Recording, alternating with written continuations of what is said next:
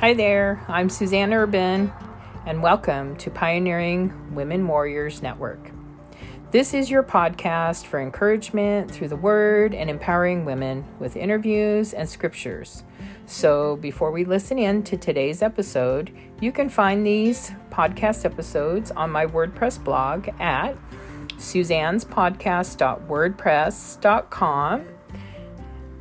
Let's listen in after a word from my sponsor.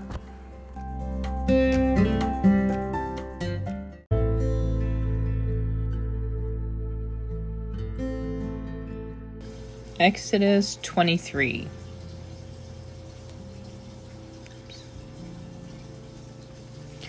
You must not pass along false rumors. You must not cooperate with evil people by lying on the witness stand.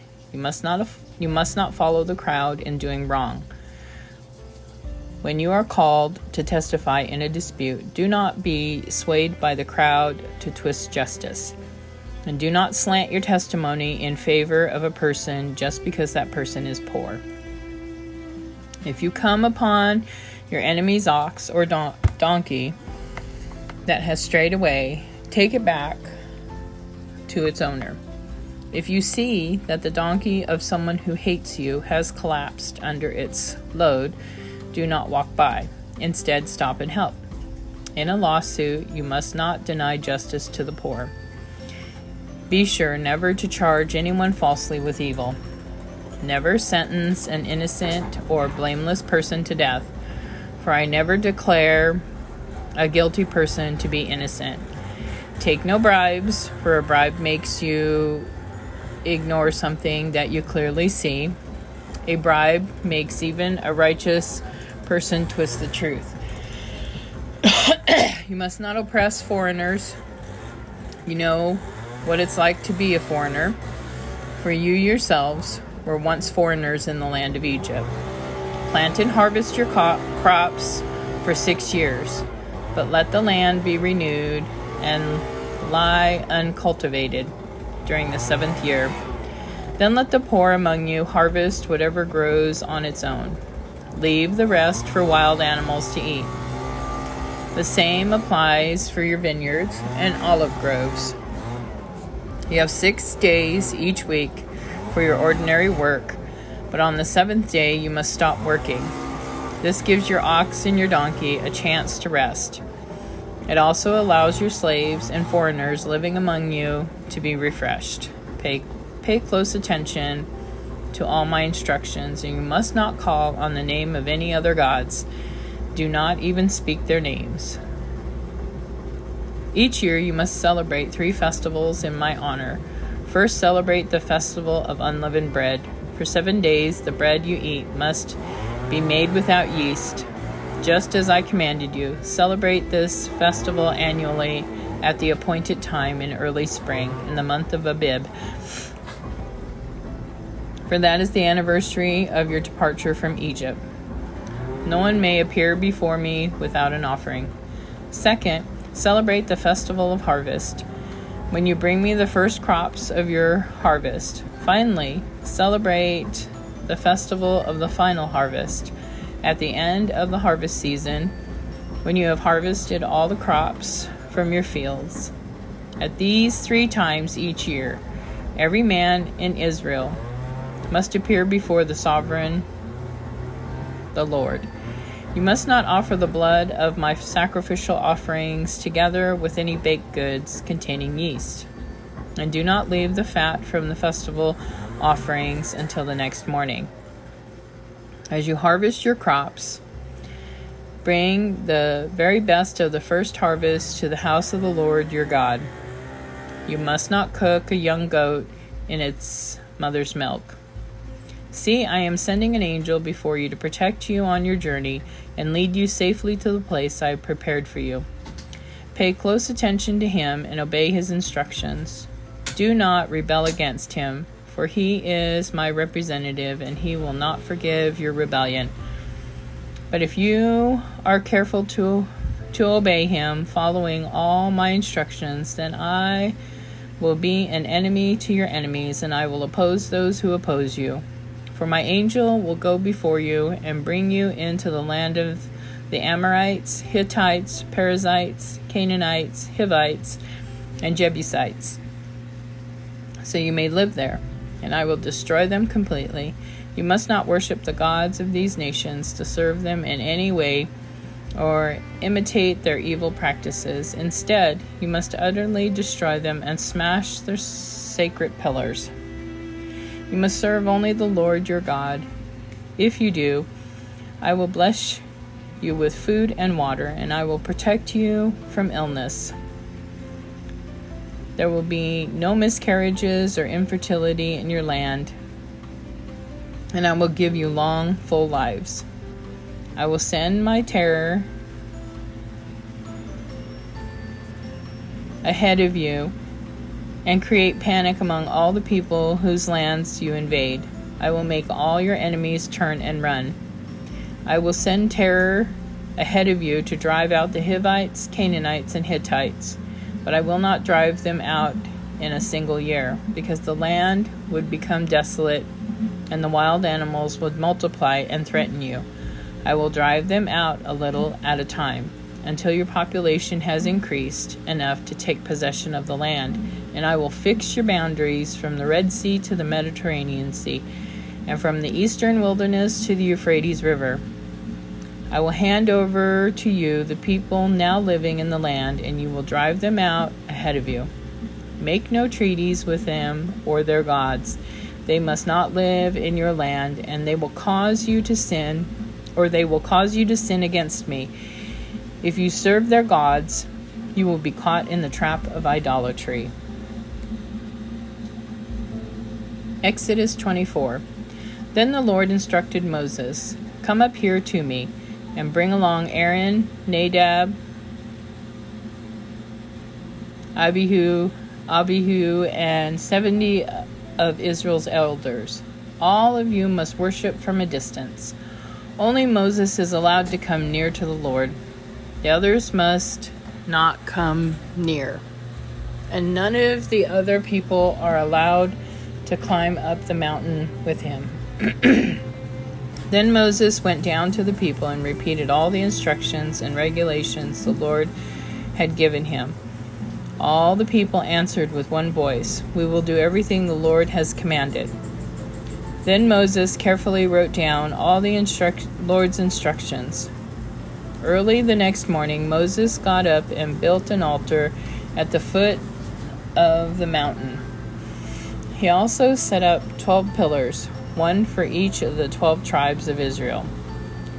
Then he sent some of the young Israelite men to present burnt offerings and to sacrifice bulls as peace offerings to the Lord. Moses drained half the blood from these animals into basins, and the other half he splattered against the altar. Then he took the book of the covenant and read it aloud to the people. Again they all responded, "We will do everything the Lord has commanded. We will obey." Then Moses took the blood from the basins and splattered it over the people, declaring, "Look, this blood confirms the covenant of the Lord has made with you in giving you these instructions." Then Moses, Aaron, Nadab, Abihu, and the 70 elders of Israel climbed up the mountain. There they saw the God of Israel. Under his feet there seemed to be a surface of brilliant blue lapis lazuli, as clear as the sky itself. And though these nobles of Israel gazed upon God, he did not destroy them. In fact, they ate a covenant meal, eating and drinking in his presence. Then the Lord said to Moses, "Come up to me on the mountain. Stay there, and I will give you the tablets of stone, on which I have inscribed the instructions and commands, so you can teach the people." So Moses and his assistant Joshua set out, and Moses climbed up the mountain of God. Moses told the elders, "Stay here and wait for us until we come back. Aaron and Hur are here with you. If anyone has a dispute while I am gone, consult with them." Then Moses climbed up the mountain, and the cloud covered it, and the glory of the Lord settled down on Mount Sinai, and the cloud covered it for 6 days. On the seventh day, the Lord called to Moses from the inside the cloud to the Israelites at the foot of the mountain. The glory of the Lord appeared at the summit like a consuming fire. Then Moses appeared into the cloud. As he climbed higher up the mountain, he remained in the mountain 40 days and 40 nights.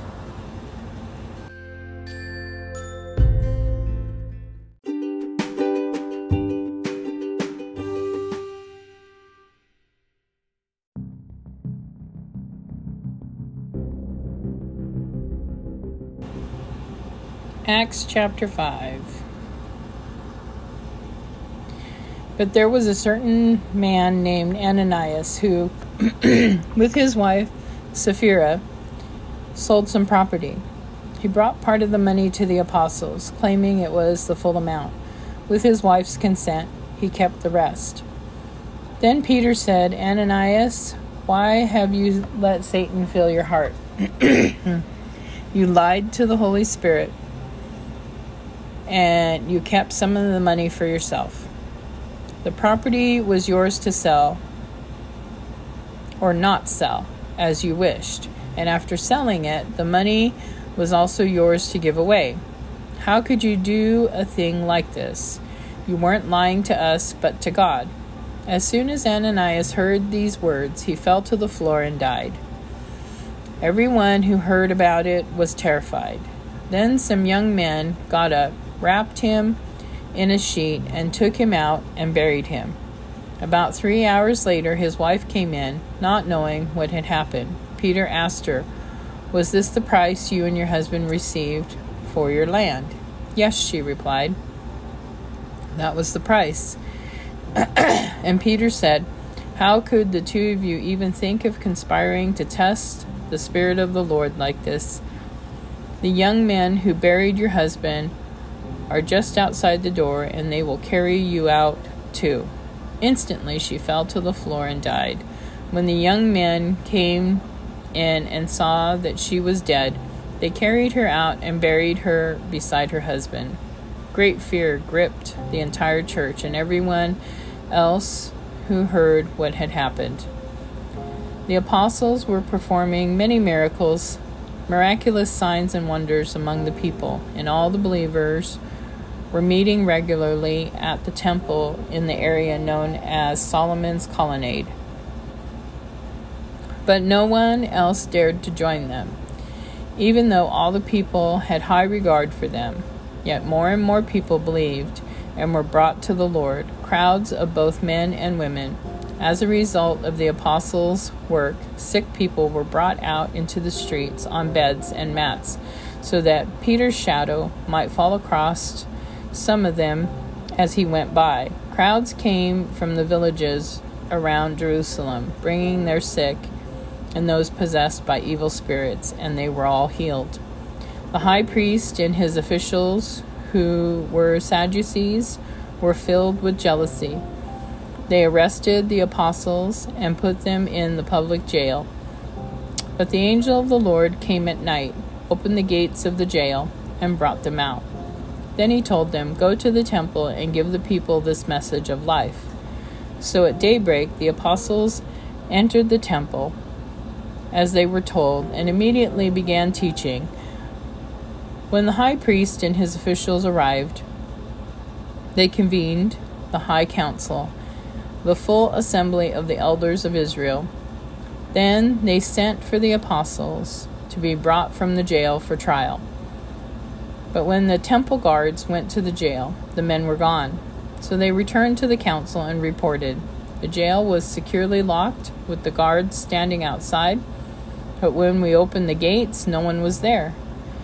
When the captain of the temple guard and the leading priests heard this, they were perplexed, wondering where it would all end.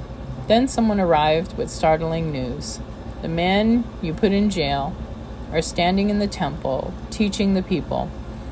The captain went with his temple guards and arrested the apostles, but without violence, for they were afraid the people would stone them.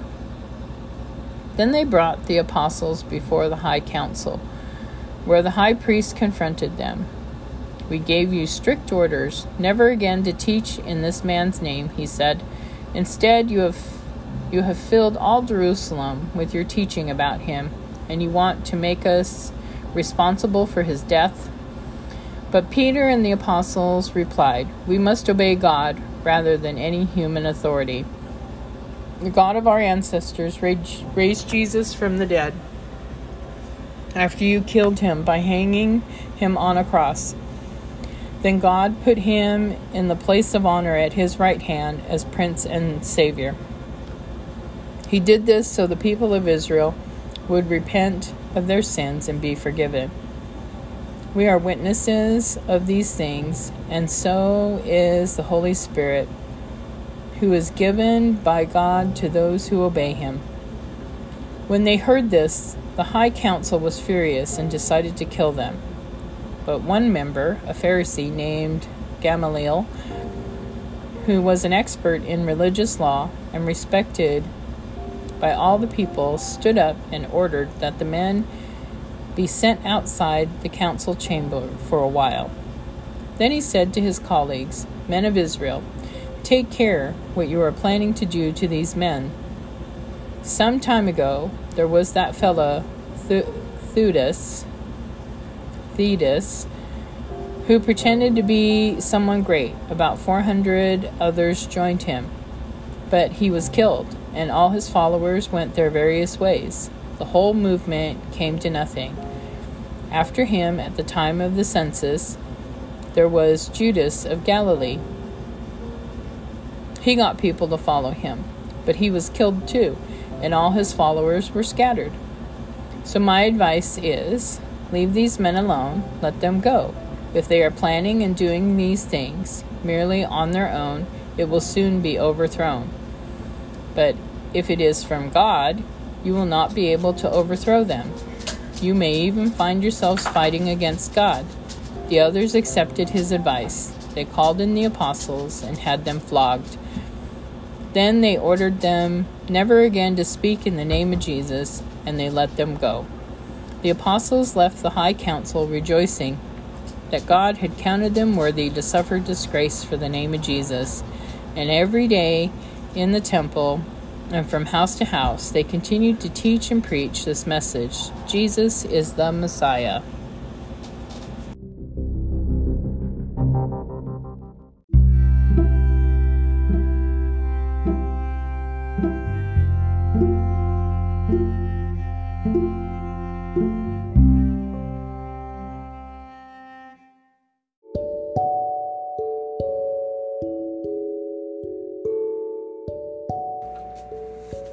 Thank you for tuning in today, and we shall see you tomorrow.